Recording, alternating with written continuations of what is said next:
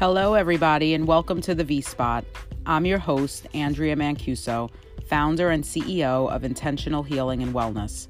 I created this podcast because I believe vulnerability is our true superpower, and I want to promote a safe space where we can come together and engage in conscious and courageous conversations to encourage individual and collective healing.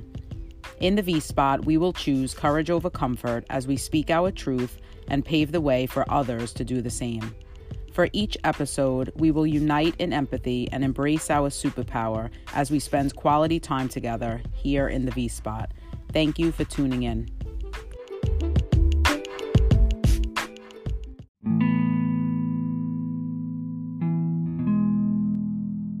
The first panelist we have is a facilitator and ICF PCC, that rolls off the tongue, difficult, certified coach Tamara Lynn. So we're super excited to welcome Tamara Lynn to the stage. Tamara Lynn, welcome. Hi, everyone. Thanks for being here. We're super excited to have you. Our second panelist is the founder of the Rebel Camp. He's a community builder and he's a wellness advocate. So up next, we have Oshim Phoenix joining us. We have Oshim in the house. Welcome, Oshim. Thanks for being here. Our third panelist thanks for joining. Our third panelist is a leadership strategist and coach. We have Dr. Maury DiGiovia coming into the seat. Here we go. And our last but not least is our shaman, healer, educator, and entrepreneur. We have Leonardo Para coming to the stage. So thank you, Dr. Maury. I see you. Looking fine. So I just want to publicly say thank you to the four of you for joining us in the V-Spot. You know, when I think about conscious conversations and I think about vulnerability, I've had the privilege and honor to be with each of you, sharing in special moments pertaining to those two aspects. And so when I really thought about tonight, you know, I was super excited to invite you. So thank you for accepting the invitation. And thank you for being here with us tonight. Brené Brown talks about the three components of vulnerability being uncertainty, risk, and emotional exposure. And tonight was designed with those three components in mind. The panelists don't know what questions will be asked of them. They graciously agreed to be here tonight, knowing only the topic, which was vulnerability and shame. And so if that's not courage, I don't know what is. So I really want to just honor them in this moment and really highlight that their willingness to participate, given those aspects of the night, really is a testament to who they are. And so, you know, big shout out before we actually even begin. Shame was found to be the number one reason why people were uncomfortable with vulnerability. And so shame is a self-conscious emotion directly linked to our sense of self. And to move through it, we need to speak about it, and we actually need to understand how it impacts us. When I was preparing, I thought that one of the first things before we hear from the panelists that I wanted to highlight was the difference between shame and guilt. So in short, the primary difference, guilt is a focus on behavior and shame is a focus on self. Guilt is I did something bad. Shame is I am bad. Guilt says, I'm sorry, I made a mistake. Shame says, I am a mistake.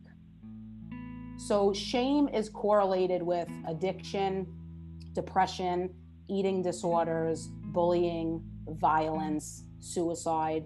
And it's important for us to know the difference between shame and guilt because of the outcomes that shame is connected with. So the more we can separate who we are from our behaviors, the less likely we are to experience those dangerous outcomes. Okay, so I wanted to start by highlighting that important fact. Shame is the intensely painful feeling or experience of the belief that we are flawed and therefore unworthy of love and belonging. So I'll circle back to that definition a little bit later. But for the first question of the night, I'm going to ask the first question of Tamara. So Tamara, thanks for going first. you facilitated hundreds of workshops with thousands of individuals who you've coached through their shame.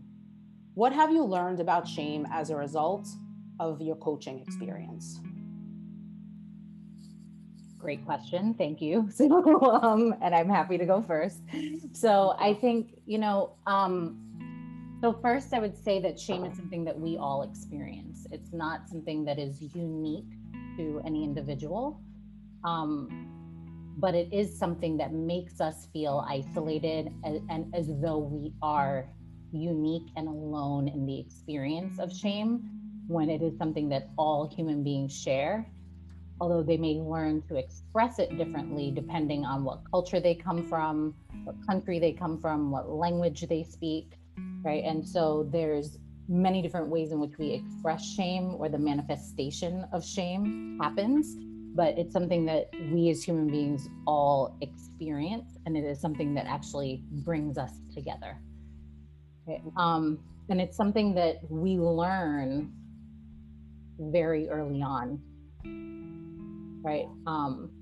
In messages from, right? And the foundation of shame is an unworthiness conversation, and unworthiness conversations are passed down generationally, right? So you learn how to experience shame. You learn what shame is from the conversations that your parents have had about shame and what to be ashamed of.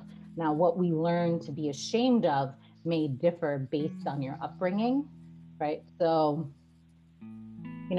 I'm from the Caribbean, and that is, right? You need to have shame about everything, and you're even like called out, like as not having shame if you behave in a certain way, right? And so it's almost like a badge of honor, the shame that you feel, right? But it's something that we learn very early on, especially as children, when you're told, no, don't do that, that's bad, right? And you feel a sense of being wrong. Not that you did something wrong, but that you are wrong, going back to your definition of what shame is.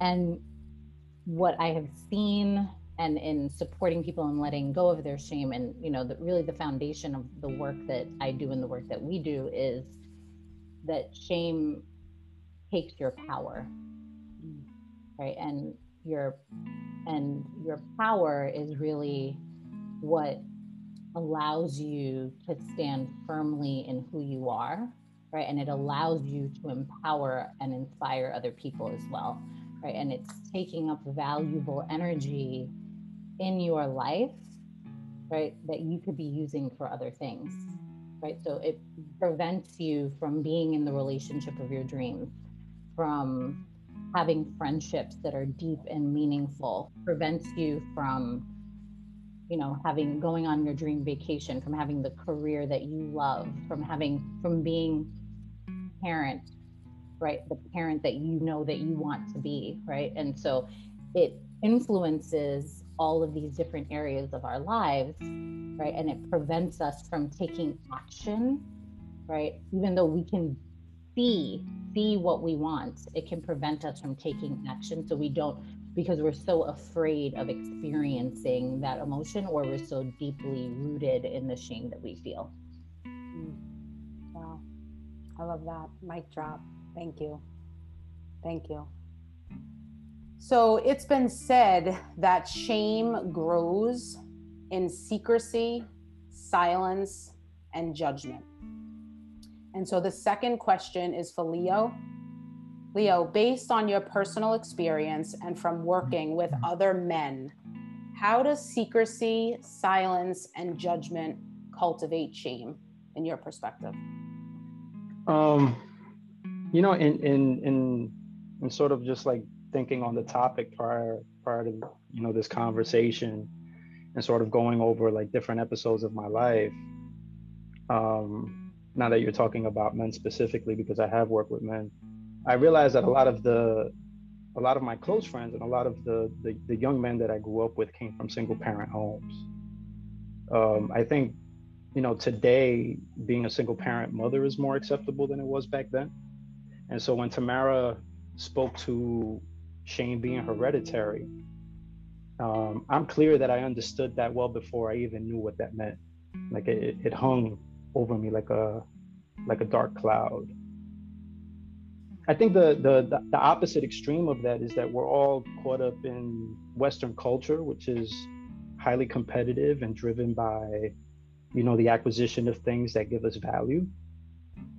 And so, you know, there's an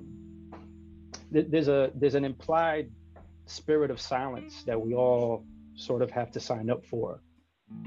You know, we're all out in the open, but there's a spirit of silence in terms of the things that we know are hurting us or the things that we know are hurting other people.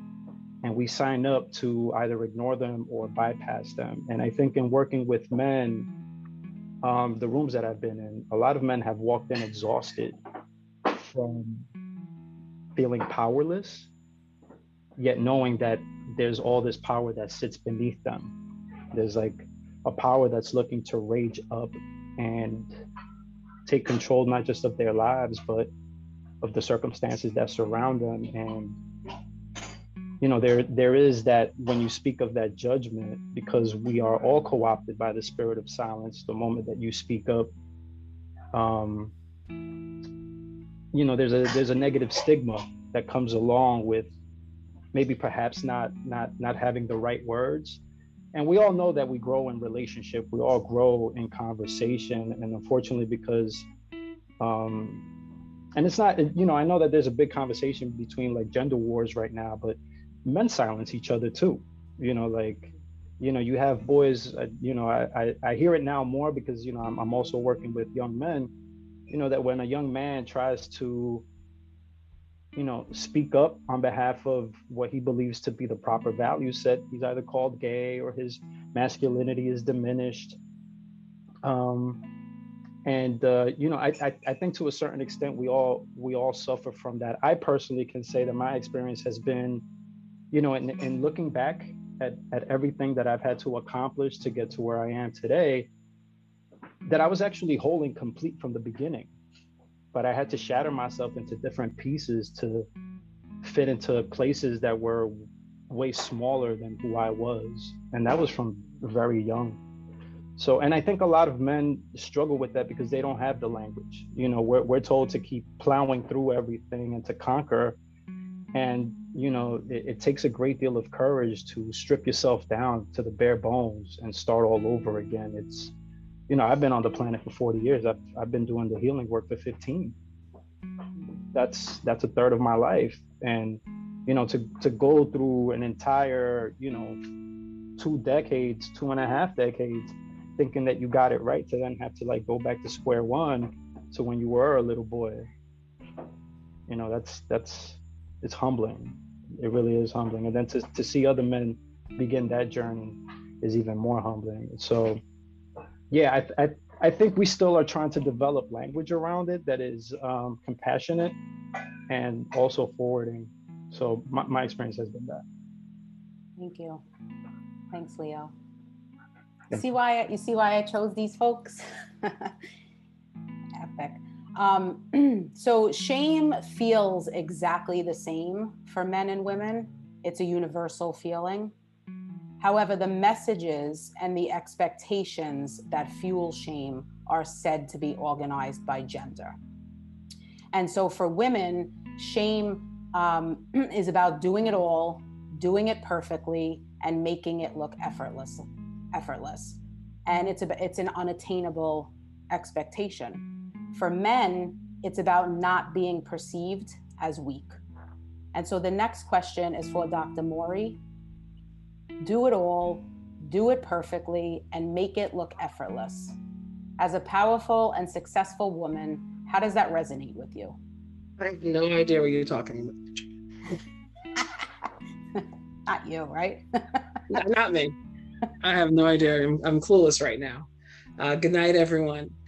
So yes, the do it all, be perfect.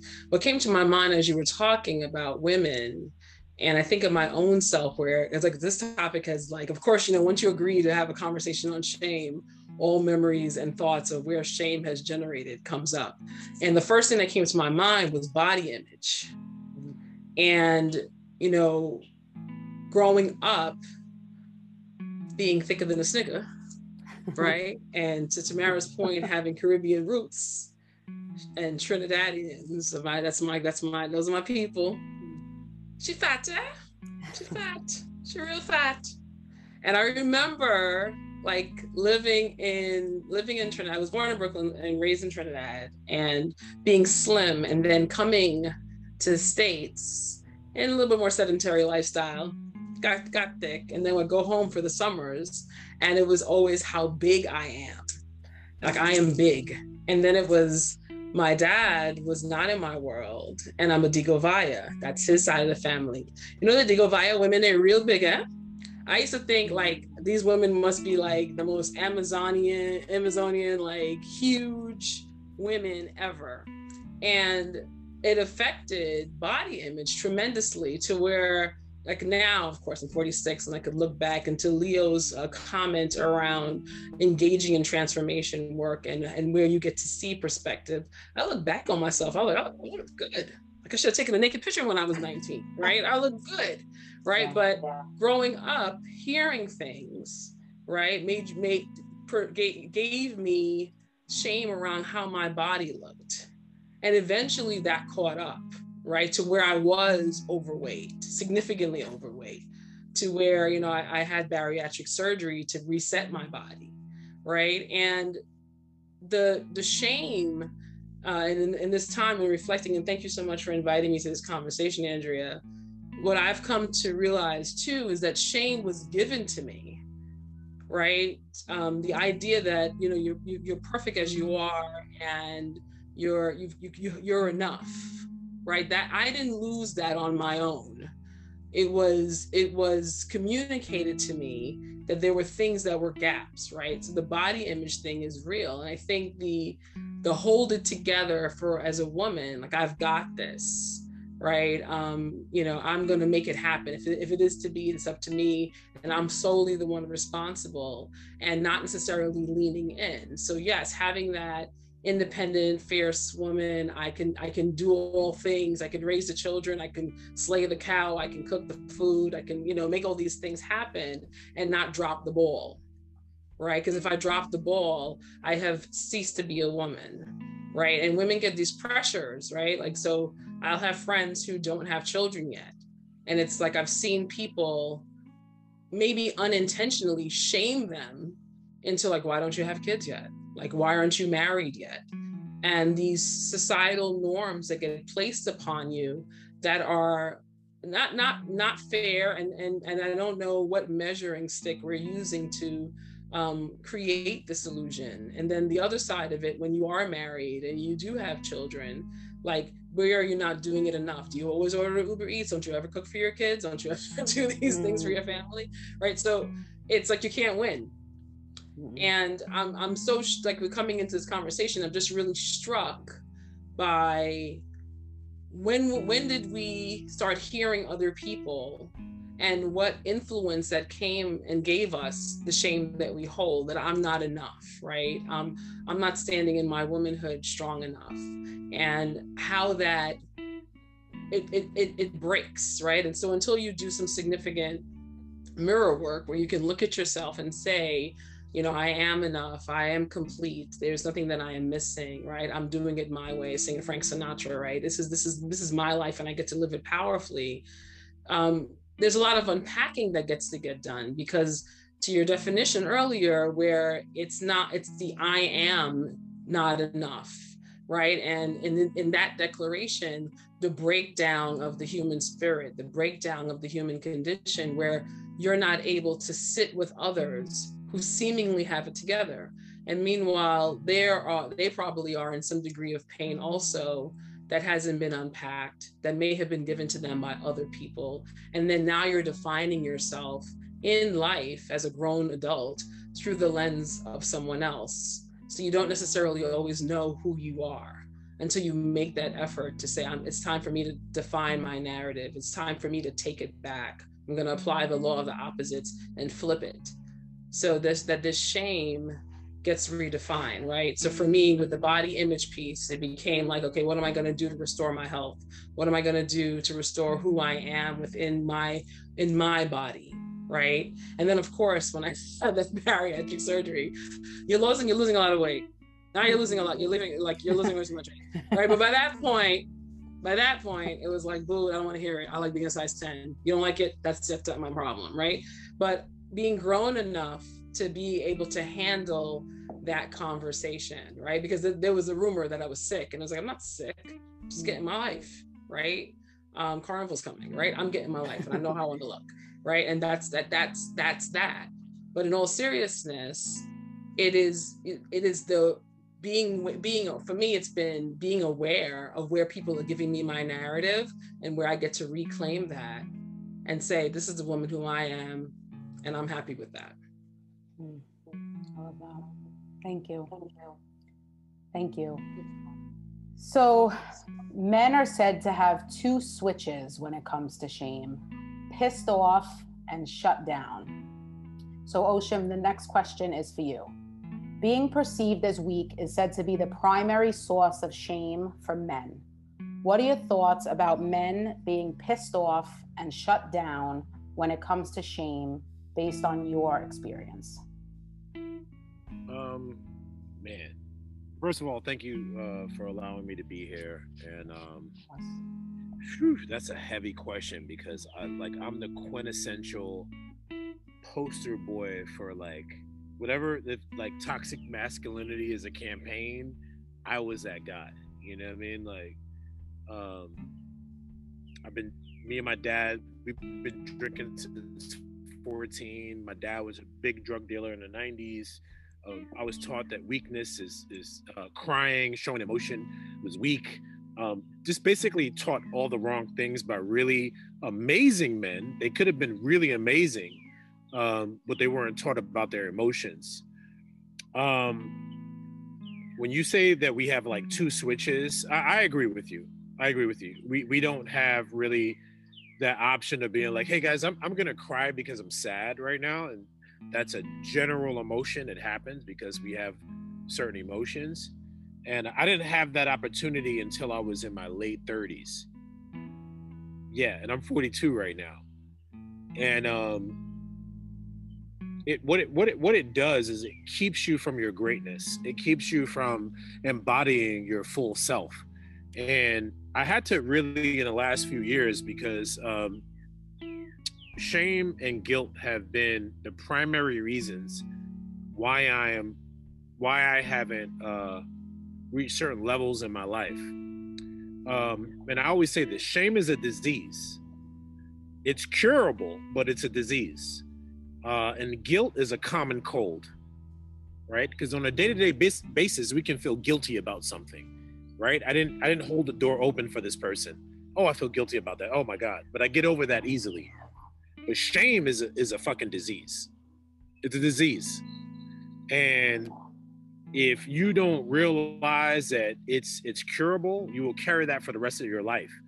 But the thing about shame that makes it so aggressive and oppressive and heavy is that we compound it. So it's like that shame from when you were a kid, that shame from when you were a teenager, that shame from when you were adult, and it's just compounded. So now shame is shaping your personality, right? It's shaping your personality. And for most men, we are looking at ourselves through a set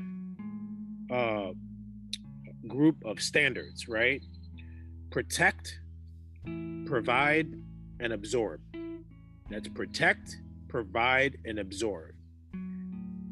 And protect and provide, if we can't do those two things for the woman in our life, our family members, our close friends, we don't matter. Now on the absorb end, what most men do, we just absorb all the nonsense and stress that happens, whether that be work related, relationship related, family related. We just absorb it and absorb it and absorb it until we can't absorb it anymore, and then we combust. The issue is that when we combust and we can't take it no more, we usually take it out on the people closest to us, which are the women in our lives.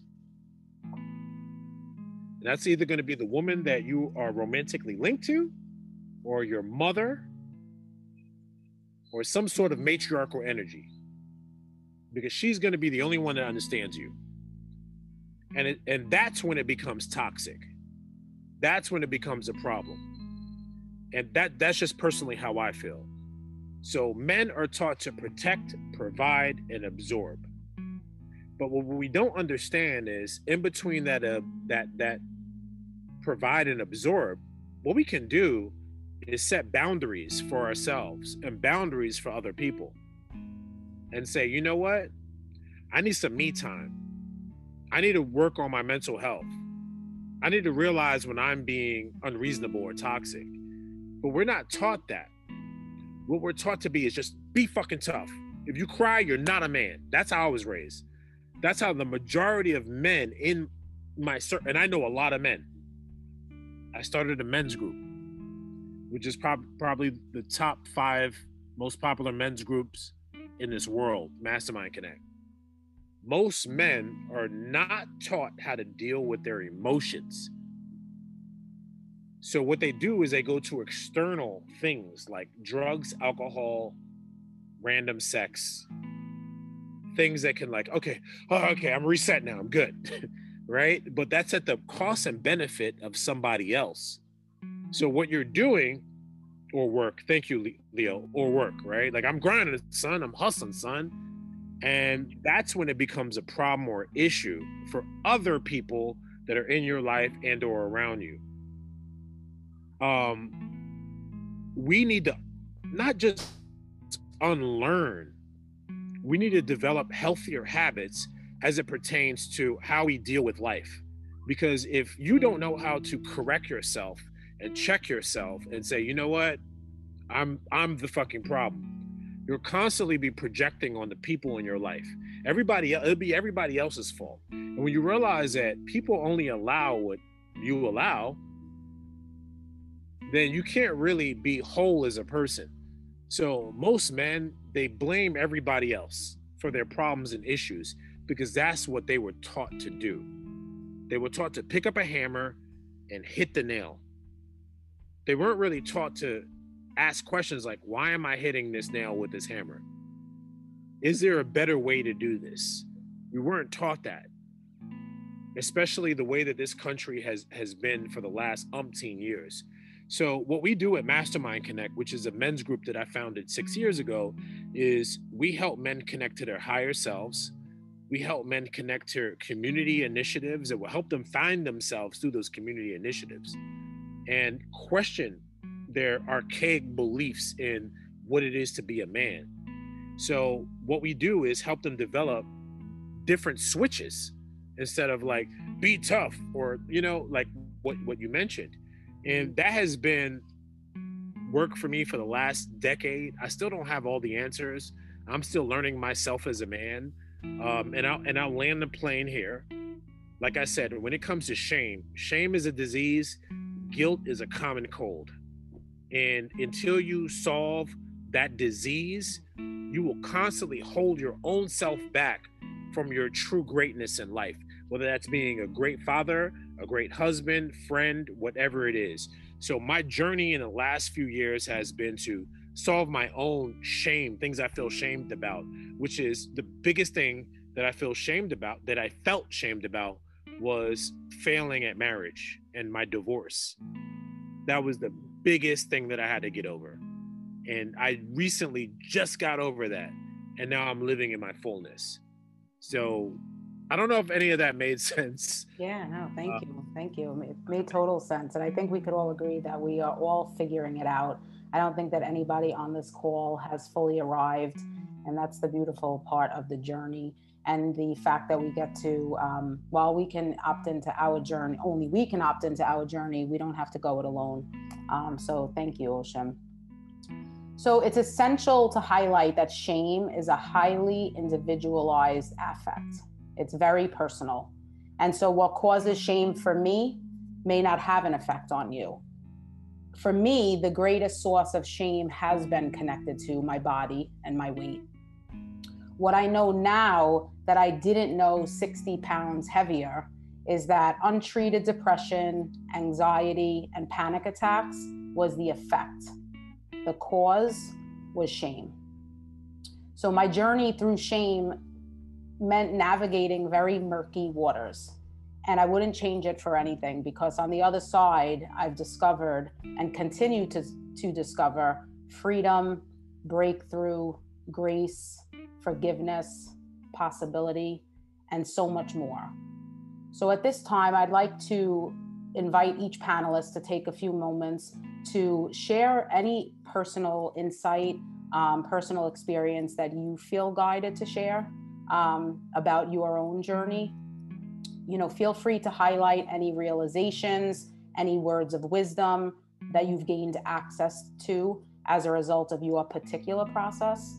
But since it's clear that it's very personal, very individualized, I wanted to open up the space to each of you to share what comes up for you personally. So I don't know if you want to go in the same order. We can do that. We could begin with Tamara. No pressure. Thank you. Of course. You know, I think at different points in my life, it has looked different, right? My process around shame and what that process was. And I think for a very long time, it was a reaction, right? So I reacted to, you are not, my thought process was, you are not going to make me feel this way. And so I am going to rebel and prove you wrong, right? And so and I gained so much success through that method, right? Like, I'm going to prove you wrong, right? Because I'm not going to be made to feel wrong, right? And I had a tumultuous childhood, right? So my dad is an addict, and my mom was very physically abusive and verbally abusive. And so there was a constant, you are wrong and it is your fault, right? Those were messages that I often heard as a child.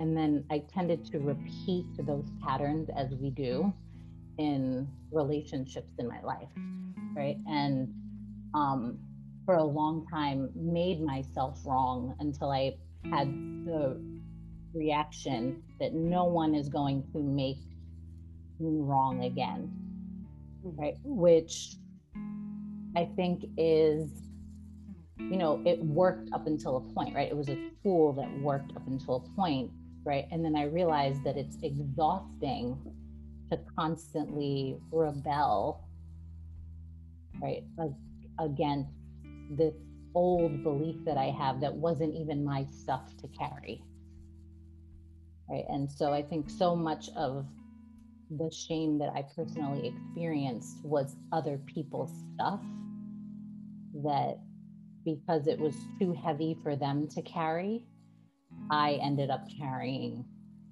as well, right? And so I think when I learned tools to respond as opposed to react, right, I was able to put those tools into practice, right? And I think it's important to constantly put yourself in a position where you are able to really look at yourself, right? I think it was, someone mentioned the mirror before, right? But to really be able to look at yourself in the mirror and to have that awareness. Otherwise, you're walking around carrying somebody else's stuff and thinking that it's your own, right? And the tools that you're using are tools that you're not using the right tools for the appropriate situation.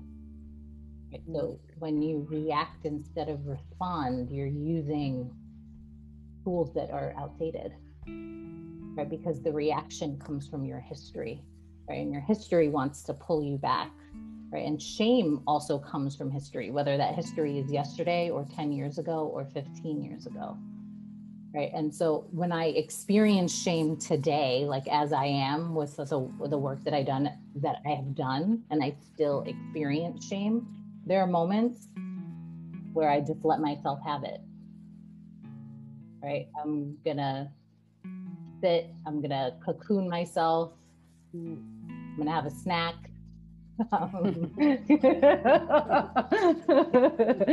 Right. I'm gonna play a really sad song. Right, or lash out at someone, right? And I definitely have those moments, right? But the way I make amends now is different, right? It's recognizing that I don't need to be on the defensive all the time, right? It's using the tools at my disposal. It's allowing the physical sensation of shame to be present to what that physical sensation is, because for me it occurs in my body often, right? And so I get to be present to what that physical sensation is, right? And I think, the way that we talk to ourselves is key, right? And then sometimes there's only so far that I can go in taking care of myself, and I need other people to take care of me, right? There's really only so far I hear it all the time. People say it all the time. There's only so far we can go alone. And I think we normally apply that to goals that we have, right? And we rarely apply that to what it means to be taken care of and being taken care of inside of community. And when we are experiencing shame, I think is one of those moments where we need a community of people to take care of us, to hold us, to support us, right? And so it's accessing vulnerability to reach out to someone and say, I need you in this moment, right? Whether it's to sit with me, to hold me, to remind me of who I am, right? I need you in this moment. Wow. I love that. And that's work. That could be work right there, right? Because of, a tendency to handle it, and in the conversation of women and what drives the narrative of I got it, I'm doing it, I'm handling it, to asking for support in itself is great work. Yeah. And I think, that the recognition of knowing that there are people there and cultivating those relationships and letting go of the shame around feeling shame that you even have to ask for support to begin with, right, is work in itself, right? Because there's shit like, I can't believe I need, why can't I do this myself? Right? Yeah. Like, what's wrong with me, right? Why can't I handle this, right? And learning that is not something that's true, right? It doesn't mean that I am less than or that I'm wrong, right? Just because I asked someone for support, right? Or I couldn't do it by myself. It means that I'm a human being living on planet Earth, whether I'm a man or woman, they, them, right? Whatever gender we identify as, right? But it means that we're human. That we are. Yeah. That we are. Thank you. I love that. Yeah. And I love what you highlighted too about, checking into if we are carrying around other people's stuff, and having identified for you in your own particular journey that you did identify that stuff you were carrying around didn't belong to you, and how powerful that is to actually, realize that. Yeah. And how freeing. Yeah. That's a great word. Yeah. That's like freedom. Yeah. Freeing. Yeah. Talk about being able to travel light once that realization occurs. I like that. Yeah. Thank you. Thank you, Tamara. Leo? Yeah, thank you for that share, Tamara. That was great. I'm somebody who's really excited about the period of time that we're living in. It's sort of sitting at the crossroads between the revival of indigenous culture. Like, we're seeing so many people bringing back ancient traditional beliefs and practices that are allowing them to be fully expressive. while at the same time we're seeing how technology might be able to impact and create, rather lasting impact, because we have the ability now to connect at such high speeds. So I think one of my biggest like revelations along the way has been how rites of passage and rituals have been stripped away from the human experience to the point that we never actually recognize transition points in our lives that actually end up creating breaks in our psyche and our self-image in a way where we never actually stop to fill in the gaps or heal ourselves when we cut ourselves on those jagged edges when we are transitioning from one place in life to the other. So I think over the last 2 years, I've been really, when I first started doing this healing work 15 years ago, I think the progression was like a lot of people. I feel like there's a 1% that keeps going all the way to the top of the mountain, but it generally starts with like personal and professional development because it's like the most accessible thing that we have. And then at some point, if you have the courage to step into personal healing work, then that's a whole thing around therapy and the healing work that comes with like really sitting down with all the different stages of your development. Somewhere along the line, if you have the courage, then you climb to the very top of the mountain and you start doing spiritual work.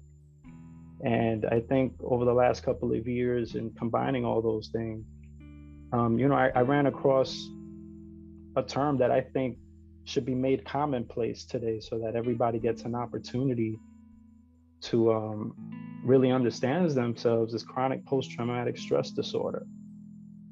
A lot of people are familiar with what,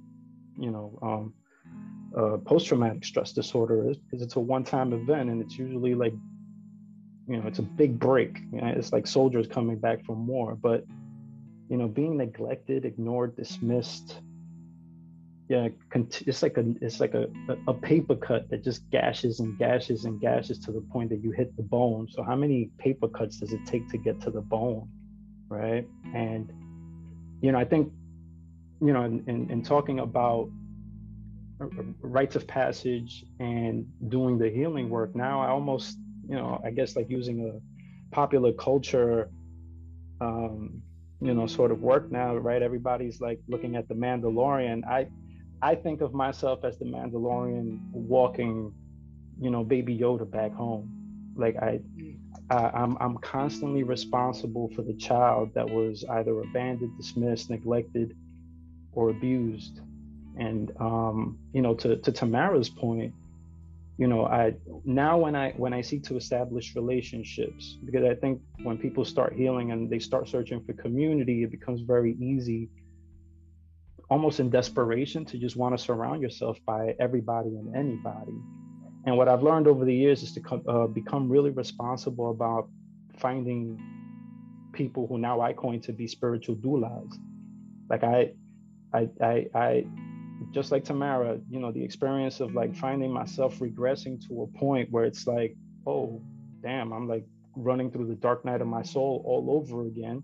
And I have to sit in the darkness. I have no choice but to sit in the darkness. But then who can I reach out to so that, there is somebody there who can support me? Because what I understand is that I'm birthing something new. And so that's been one of my big realizations, is really like the work is continuous, because the higher, like Oshun was saying, I'm sure that many people have missed out on opportunities because of shame. But, as we progress and we grow, the road to becoming shameless actually opens you up to tremendous possibility and opportunity. And so, I think for me, that other part of the realization is really like the work is continuous. I'm not going to be able to drop this kid off. Like he's on my back. I'm responsible for him and the places that I'm going. And he's actually an asset. It's that's where my vulnerability lies. The grown man is the is the completion of the child soldier, but my vulnerability actually lies in that child. That child was pristine and pure and complete when he came here. And for the vast part of, I would say, like even the first 15 years of my life, it wasn't until, you know, I was surrounded by other people who were also compromising that I began to compromise too. So yeah, I think that's the biggest realization for me. It's bringing all those tools together for complete healing and consistently. Anybody who has been destined for greatness or to do things that are outside of the normal structure or context of regular society has gone through a thing. You ever go to somebody's Wikipedia page and you're like, wow, they made $12 million? Wow, they invented the iPhone? Wow, they did this? And then there's always that gray area. It was like they were on alcohol for a couple years. They got divorced. They lost $5 million. They were, you know, publicly embarrassed for a few years, and you're like, damn, oh my God.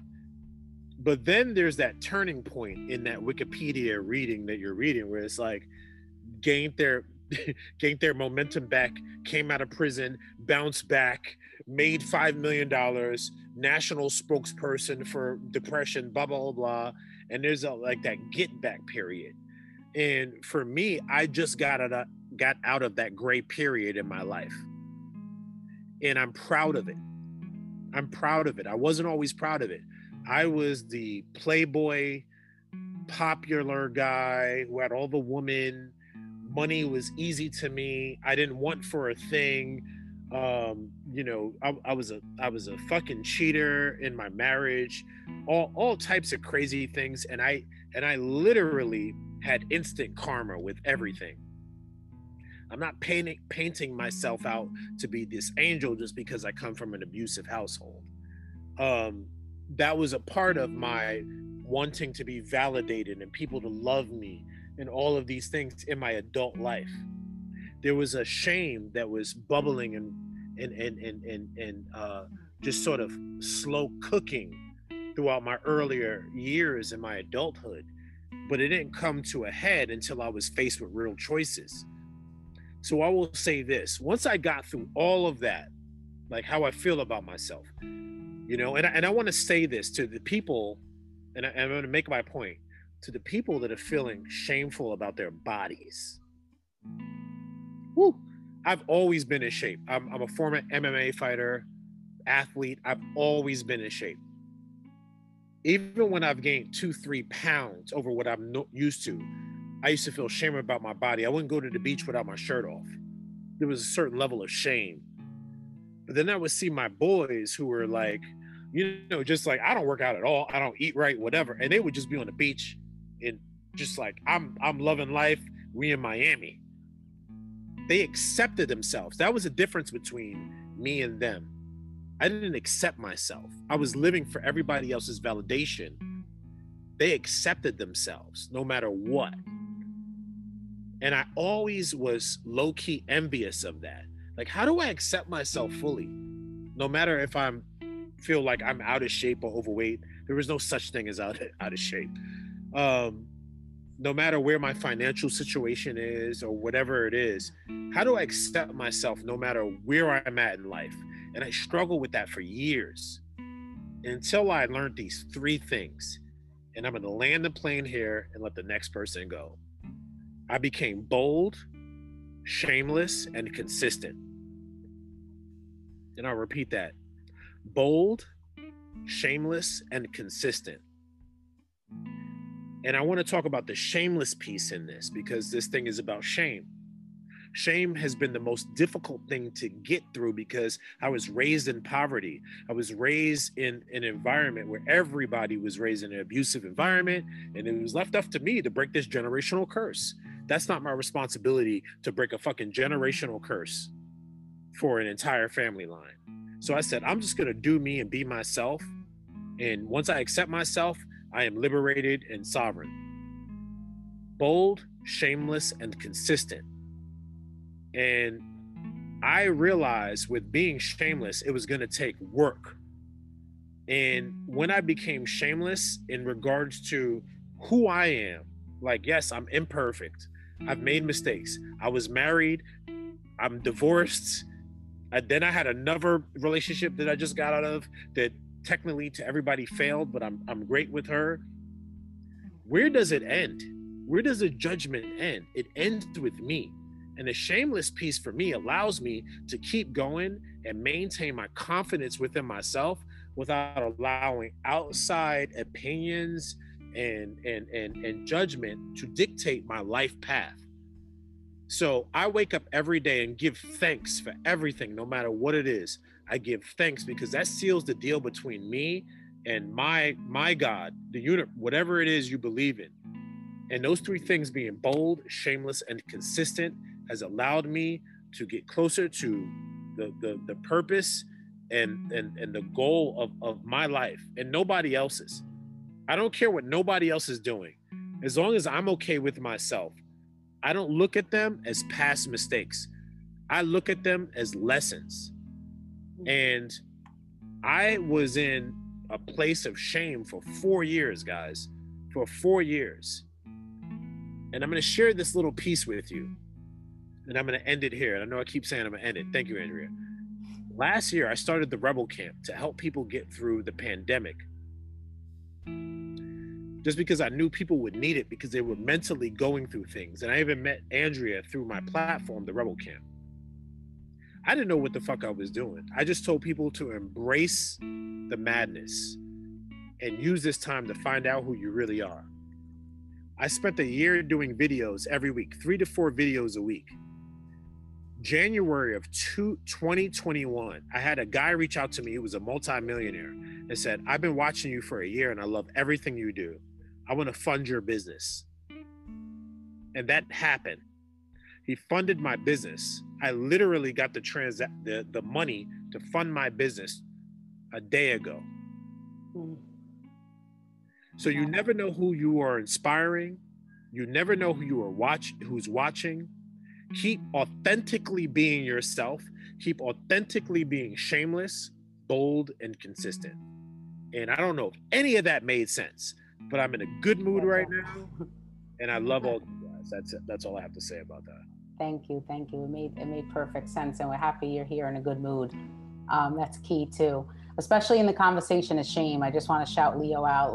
Yesterday we were texting and we were talking about like being excited to have this conversation. And I was like, I'm really excited. He was saying he was excited. And I was walking and I just paused and I was like, you know, you found your tribe. I text him back. I'm like, you know, you found your tribe when you're in a conversation about how excited you are to talk about shame. And so I just want to, you know, shout you all out and thank you again. Dr. Morey, I'm going to hand the floor over to you. Absolutely. So, I mean, because on the other side of shame is your freedom, right? I mean, that is I began this year, I wrote an article called Mastering Rejection and the 5 gifts of rejection. And I began the article with a quote from me, I choose me, therefore I'm already chosen. And a part of shame, at least in terms of my walk, has been the understanding where I accept me, where I choose me, and where I am just enough. And the distinction between what my narrative is for myself versus the narrative that others have given me. And when I have adopted, and of course, when you're a child, right, I'm always asking myself, who's speaking? Is it the 7-year-old Morey who just came from the Caribbean to this country? Is it the 15-year-old snarky teenager, rebellious teenager who's speaking?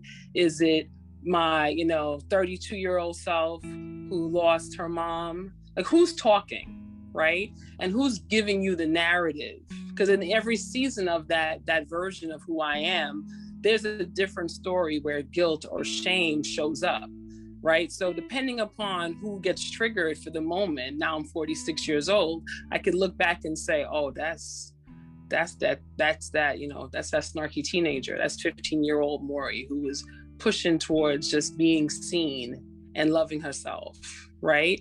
So that's like the first step I would offer in terms of like tools that have worked to help me navigate this conversation, right? Who's talking? What's the narrative? And what are you saying within that narrative, because it's the narrative that guides what you get to create, which is one of the gifts of mastering rejection.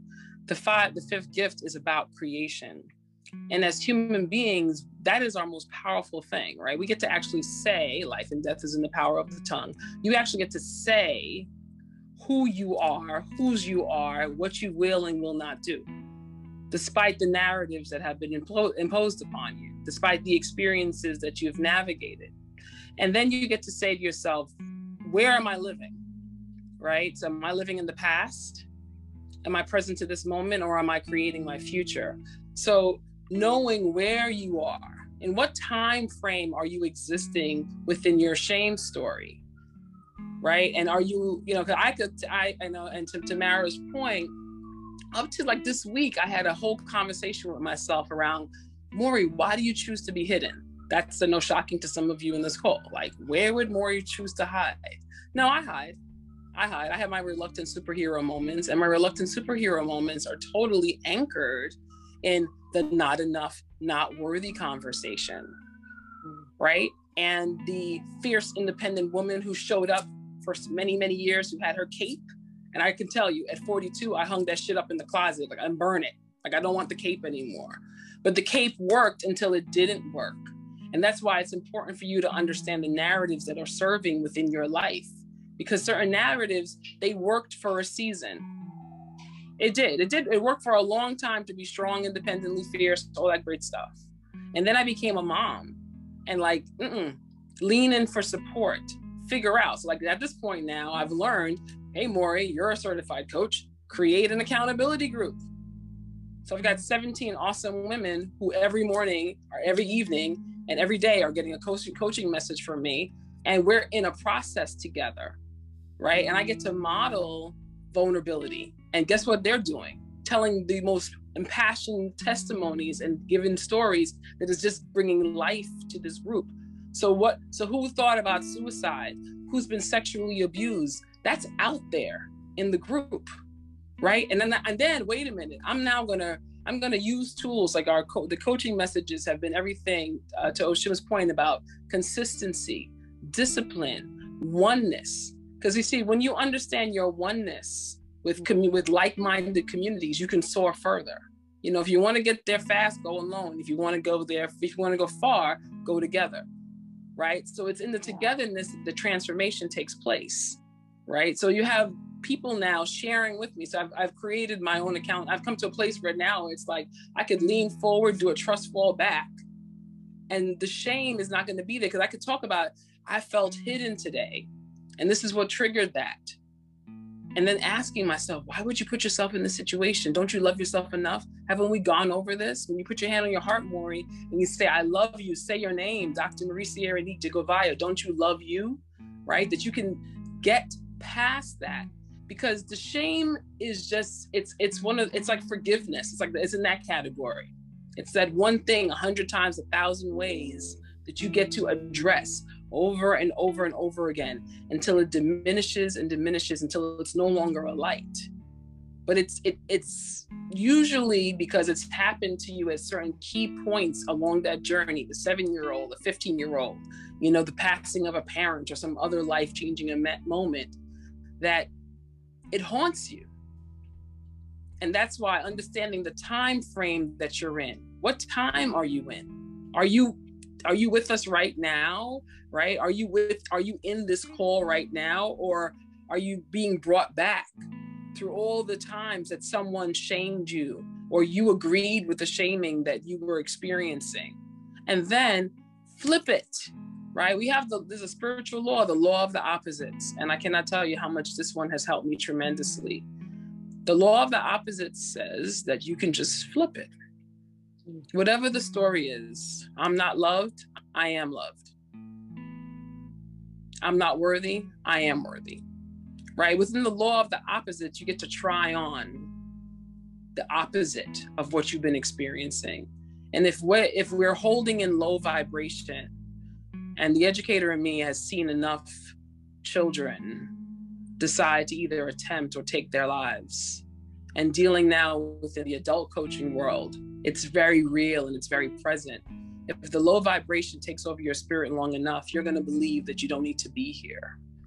So applying something like the law of the opposites and making the declaration, because if life and death are in the power of the tongue, eventually if you keep on saying it over and over and over again, and then you breathe deep, because the deeper the breath, the longer the life, right? You breathe deep, so you fill your body with oxygen that brings life back to your body, your physicality.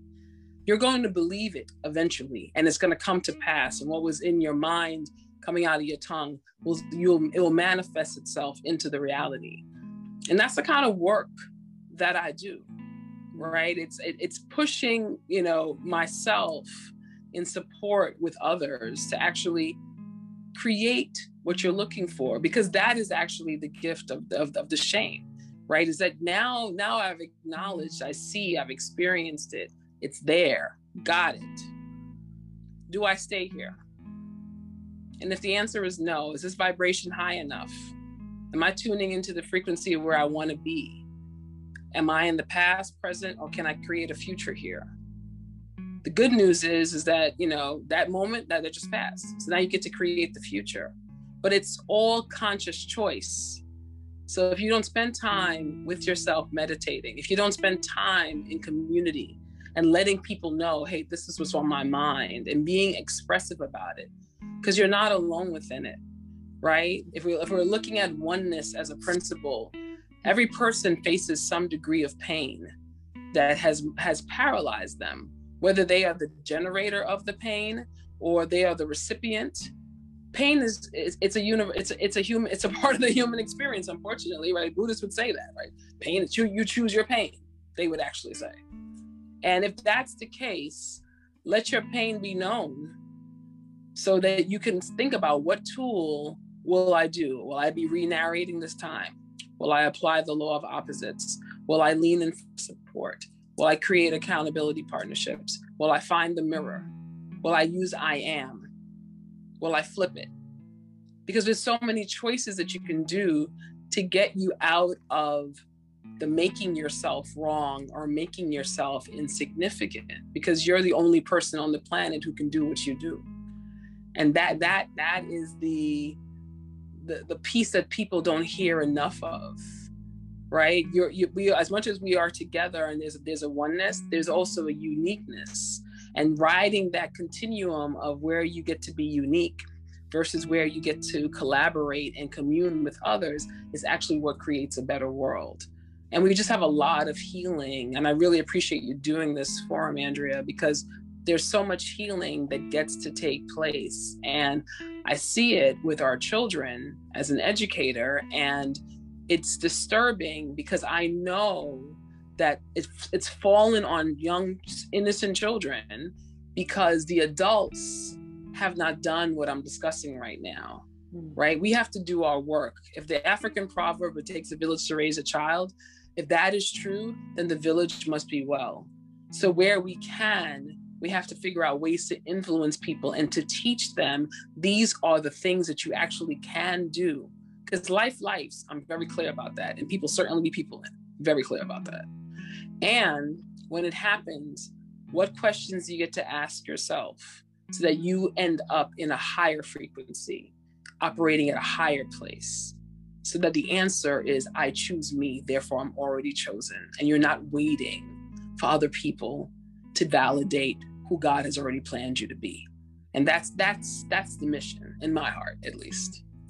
Yeah, thank you. So thank you to each of you, because there were so many gems dropped.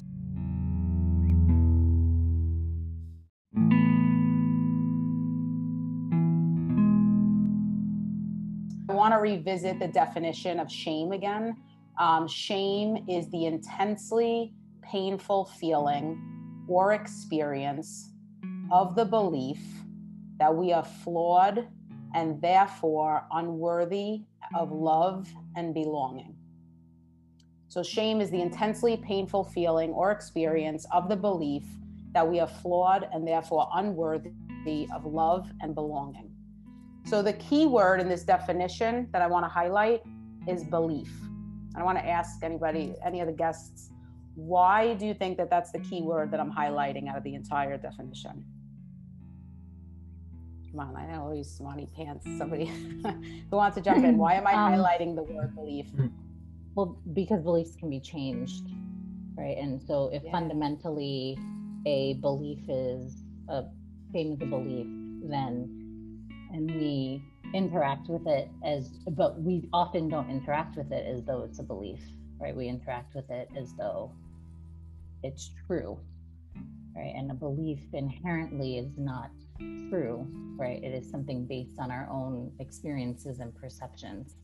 And so I think when we interact with it as a belief, then there's an ability to shift. But if we interact with it as though it is fundamentally true, then we look for things to prove it right. And we look for places and we look for evidence as to why this is our reality and why our reality is true and right. But if we interact with it as though, if we actually interact with it as though it's a belief, then that can be shifted, right, through tools and other experiences, and we can collect evidence to the contrary. Yeah, thank you, Tamara. Yeah, exactly. So it's not a fact, and when we're interacting with shame, because it's not a fact, we certainly get to change, the narratives and our experiences. And I think that that's incredibly important to highlight in this particular conversation, because for some of us, we hold and we do interact with our experience of shame as if it's a fact about ourselves. Shame can transform into a lot of things when it's untreated and not acknowledged. It can turn into hate, resentment towards yourself and everybody else, right? So there is a thing where shame can become this thing where you become judgmental of everybody else and everyone around you. So there may be people in your family who feel shame, but they never dealt with shame. So what they do is they offload all of that on you as a child, or maybe in your adult years. The decisions that they didn't make in their lives, they'll project on you. So it can be a projection as well if it's untreated. This is why when you feel shame, you have to be intelligent enough emotionally to understand where you're dealing with shame. Because like I said, guilt, in my opinion, is something that we experience. We could experience it every day in small increments or large increments. But with shame is really, really heavy. It can become really, really heavy when it's not acknowledged. And the best thing to do is every day I offload, every day I offload. I've had, today was a really crazy work day for me. And I'll tell you what I dealt with from a shame perspective. I did not pay enough attention to my children today. So I started to feel shame about that. Like, damn, am I a good father? I'm a little ashamed right now. Am I a good father? And I started to activate old feelings in myself, and then my mother's feelings, my father's feelings. So it's like this generational shame now, and if it's not dealt with, it'll become a thing. And I said to myself, no, shit, I need to work today. I have to do things today. So let me make sure that they're busy. Let me stop right now in this moment, acknowledge that I am experiencing shame right now from the past, right? From the past. This has nothing to do. This is me questioning my fatherly abilities, etc. My dad's fatherly abilities and what he went through. Let me check myself right now and correct this shit. So there is a correction instantly that needs to happen when you start feeling shame and or guilt. And shame is weird because shame rests, and this is old, but shame can rest in, I believe, your sacral. If you believe in energy points, it could rest in your sacral, which is directly tied to your sexual energy and the chakra that deals with relationships and intimate relationships. So the first relationship that it affects is the relationship with yourself, right? So if you don't deal with that, it'll affect all the relationships that you have, but most importantly, the relationship that you have with yourself. So it'll suffocate you and cut you off from having any healthy relationships. And I had to really get to the core of it, no matter how much it hurt. And that was a culmination of, going through that dark night of the soul, which was like, okay, I'm going to spend 1 year of my life truly analyzing what the fuck is wrong with me right now and things in my past that have happened to me. And it was so healthy for me to do that. So it got rid of the shame, it got rid of the guilt, it got rid of all that stuff, and it allowed me to truly love myself for who I am. Thank you for that, Ocean. I wanted to circle back to this concept of belief. Since time immemorial, man has been informed by story, and the thing about belief is that it's part personal mythology and the collective cultural mythology, and so it can be both true and a lie at the same time. And I think it's important to consistently check in with our beliefs and the stories that we've shaped around them, especially since we're talking about childhood, and no one can be more fantastical than a child. And oftentimes we're traveling through the world with stories that are so fantastically big that we can get lost in them. I know for a big portion of my life that was a big part of my own experience. And so, I think it's when it comes to belief, it's really important to understand that it can be true, but there's also a figment of our imagination that is also working in tandem with what we may perceive to be true. And it's really important to constantly challenge our beliefs, because as the world, we're seeing it now, like how many of our cultural, institutional, personal beliefs are being challenged right now. We're not going to look the same 10, 20 years from now, and people will still be struggling with beliefs that were handed to them who knows how many decades ago. So all of us are going to be thrust into this new era of constantly reshaping our beliefs because of how quickly everything is accelerating. And so I think, at least for me, when I work with men, that's really the bulk of the work, is reshaping the personal and collective cultural mythology that oftentimes can be too big to carry, and sometimes we buckle under the pressure of. Thank you, Leo. So we're heading into the final 35 minutes. The time is flying, and I want to make sure that we hit a couple of more points, and then I will ask the final question of the night of each panelist. And so we arrive at this point of, now what, right? We talked about what shame is and how it's different from guilt. We've talked about how it's a very individualized experience and it looks different for each of us.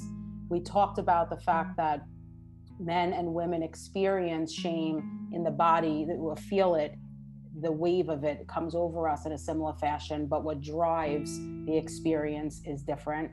And so now we arrive at, now what? And so there's good news and there's bad news. And so I'm going to hit you with the bad news first. There's no such thing as shameless or shame resistant. There's no such thing. But the good news is we can develop shame resilience. And so I want to talk about shame resilience a little bit so that we can leave here with reasonable expectations of what our journey through shame looks like after this call. And so the goal of shame resiliency is to move us through shame to empathy. Shame cannot survive empathy. And so empathy is the ability to understand and share other people's feelings. And we don't have to have the same experiences as someone else to understand their feelings, right? So two powerful words that are commonly talked about in the conversation of empathy, me too. And so when we share our story in safe places and we are able to be met with empathy and have people hold space for us, and sometimes share me too, shame cannot survive. And so in order to develop resiliency, we must learn to identify where we experience shame in our individual lives and what triggers us. And so some common triggers for the experience of shame is appearance and body image. We talked about them in lots of different ways tonight. They've been hit on.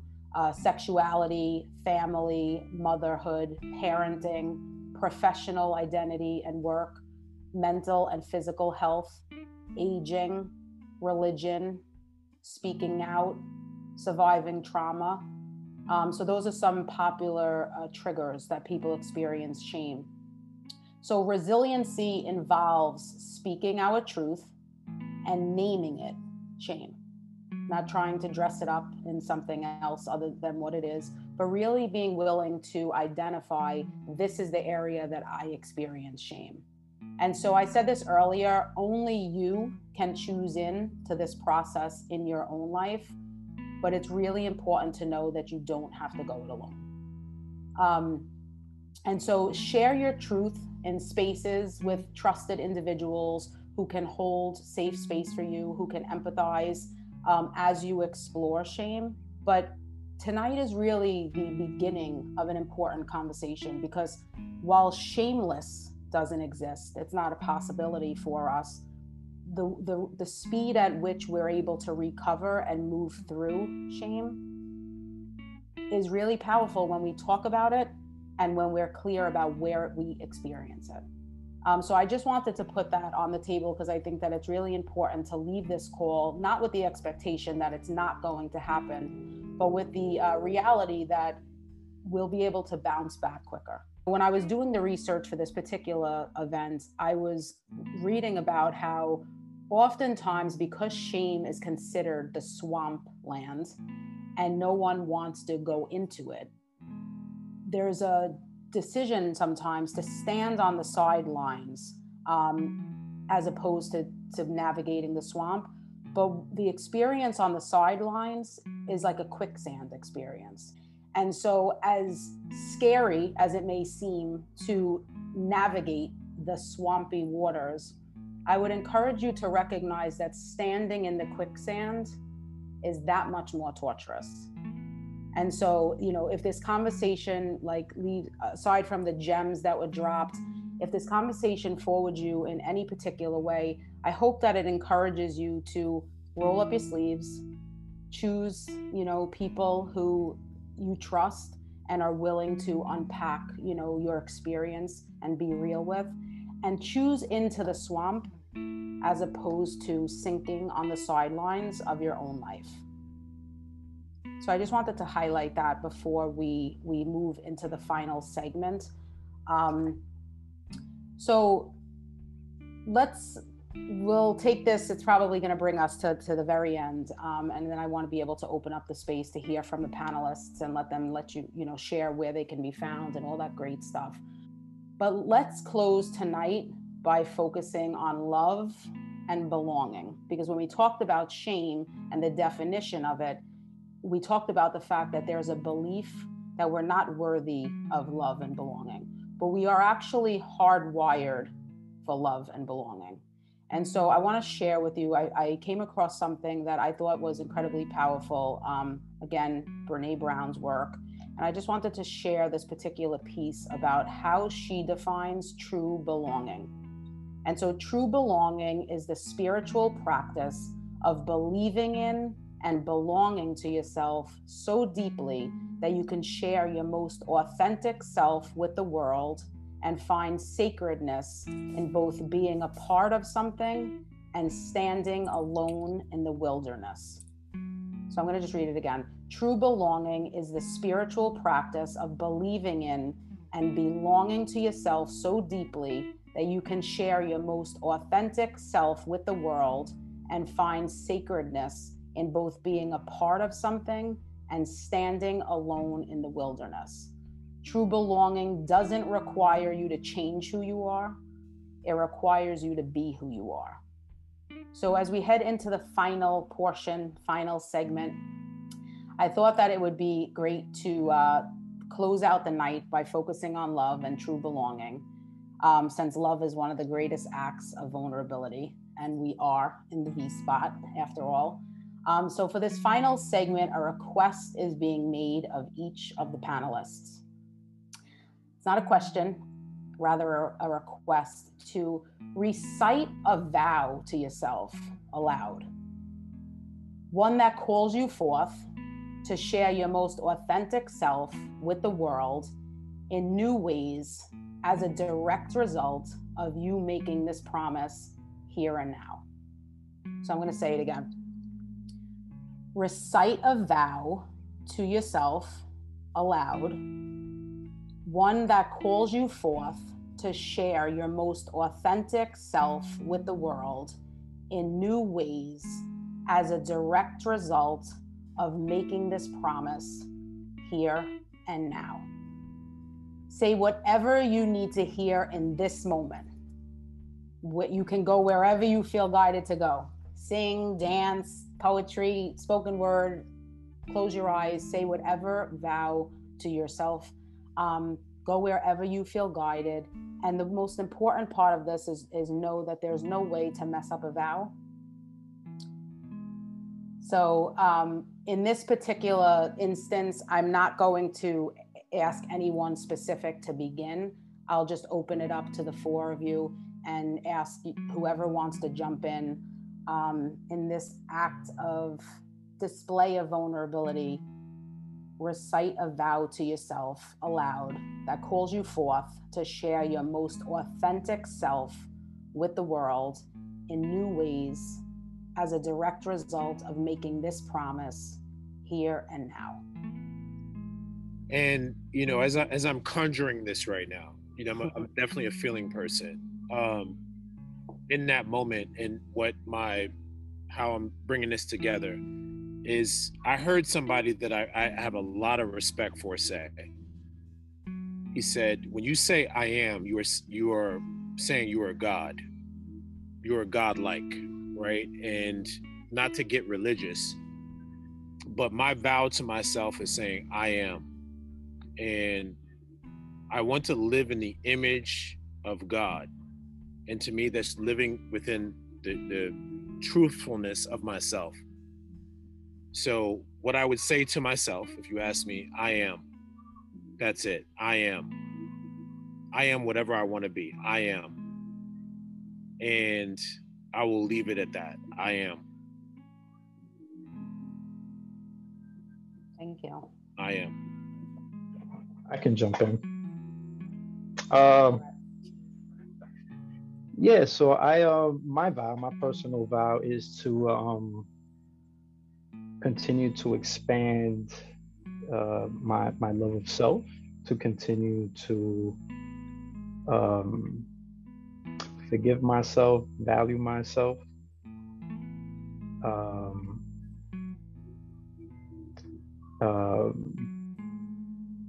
to continue to push myself to be shame resistant, and learning things tonight. You can't be completely shameless, but to be shame resistant so that I can invite other people to, you know, cross the water to the other side.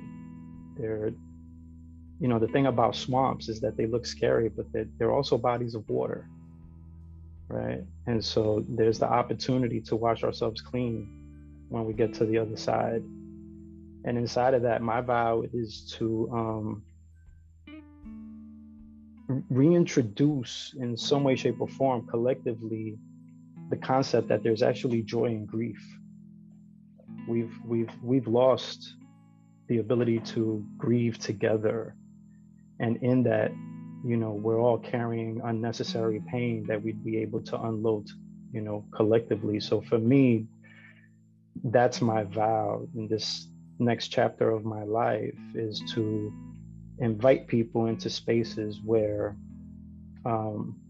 there's the possibility to testify and be witness to testimony in a way where we're not just being present to the words, but that we're actually exorcising those emotions out of our bodies. Because I believe that there's a 4-step process to making ourselves new. There's the process of angering, grieving, venting, and re-narrating. And, you know, I think I've heard the ladies, Tamara and Dr. Mori, and obviously the great work that Oshun does and what it is that you're creating here. What's missing is community. You know, and what's beautiful about the time that we're living in is at this place of technology is that there's so many different ways that community can look like. So I vow to exhaust myself continuously in showing up to these conversations and prompting these conversations so that, you know, we can spread that message and allow people to heal, not separately, but in spaces where they know that they're going to be helped. Thank you, Leo. Thank you. Thank you. I'll go. Dr. Mauricia Aniti Govaya, how are you, sis? Tonight you vow to play big, to not allow yourself to be hidden, to not allow yourself to be shamed, to allow yourself to be shame resilient. That's a new word. Add that to the vocabulary. You are empowered. You are perfectly and wonderfully made. Remember, I am that I am. And tonight you get to claim that in your name, Dr. Mauricia Aniti Govaya is a woman who's waiting to be seen. Your audience awaits. Your supporters are there to catch you when you fall. And you have everything that you need to live a maxed out life. Tonight on the V Spot, you claim your spot. From this moment forward, Ashe. I love it. I got the goosebumps. You all can't see. I love it. Thank you. Thank you. Thank you for that opportunity. Beautiful.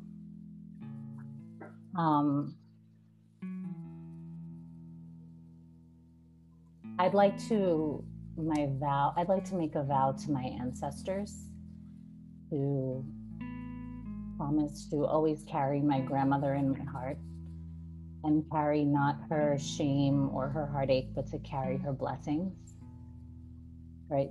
To carry the love that I have not only been told, but that I have been shown, to connect with everything that has come before me, not from a place of what I shouldn't do, but what I should do. To be everything that my ancestors were and everything that they prayed for.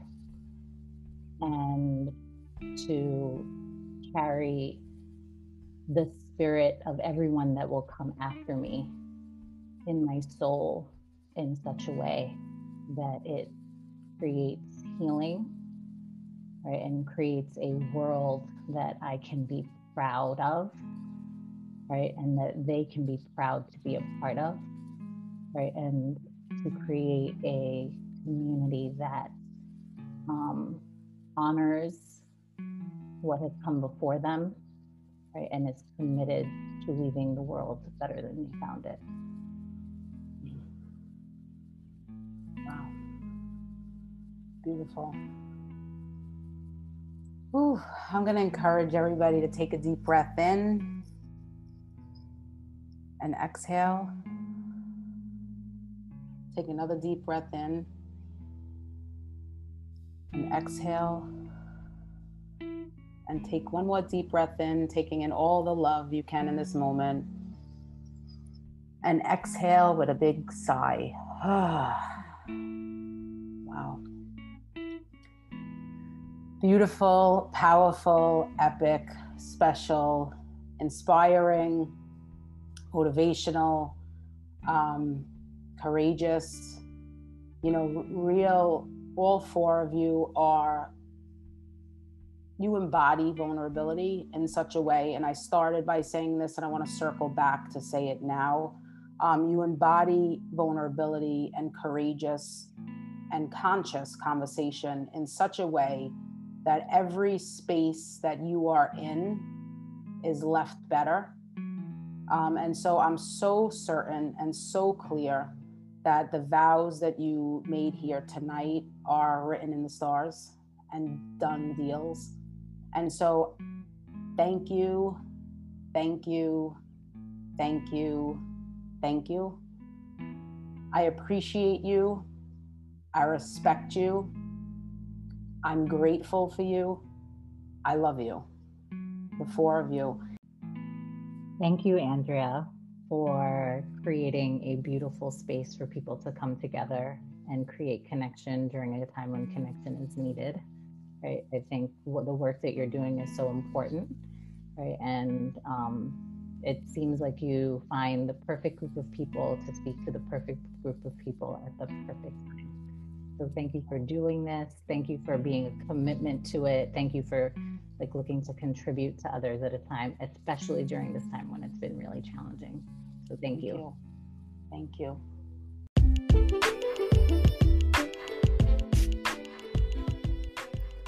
Thank you for spending quality time with me here in the V-Spot. If you enjoyed this episode, please subscribe, write a review, and tell a friend to meet us in the V-Spot. To stay connected and in the loop about all special events, join the email list at www.intentionalhealingandwellness.com. You can also join the Intentional Healing and Wellness community on Instagram, Facebook, and LinkedIn. I'll catch you soon.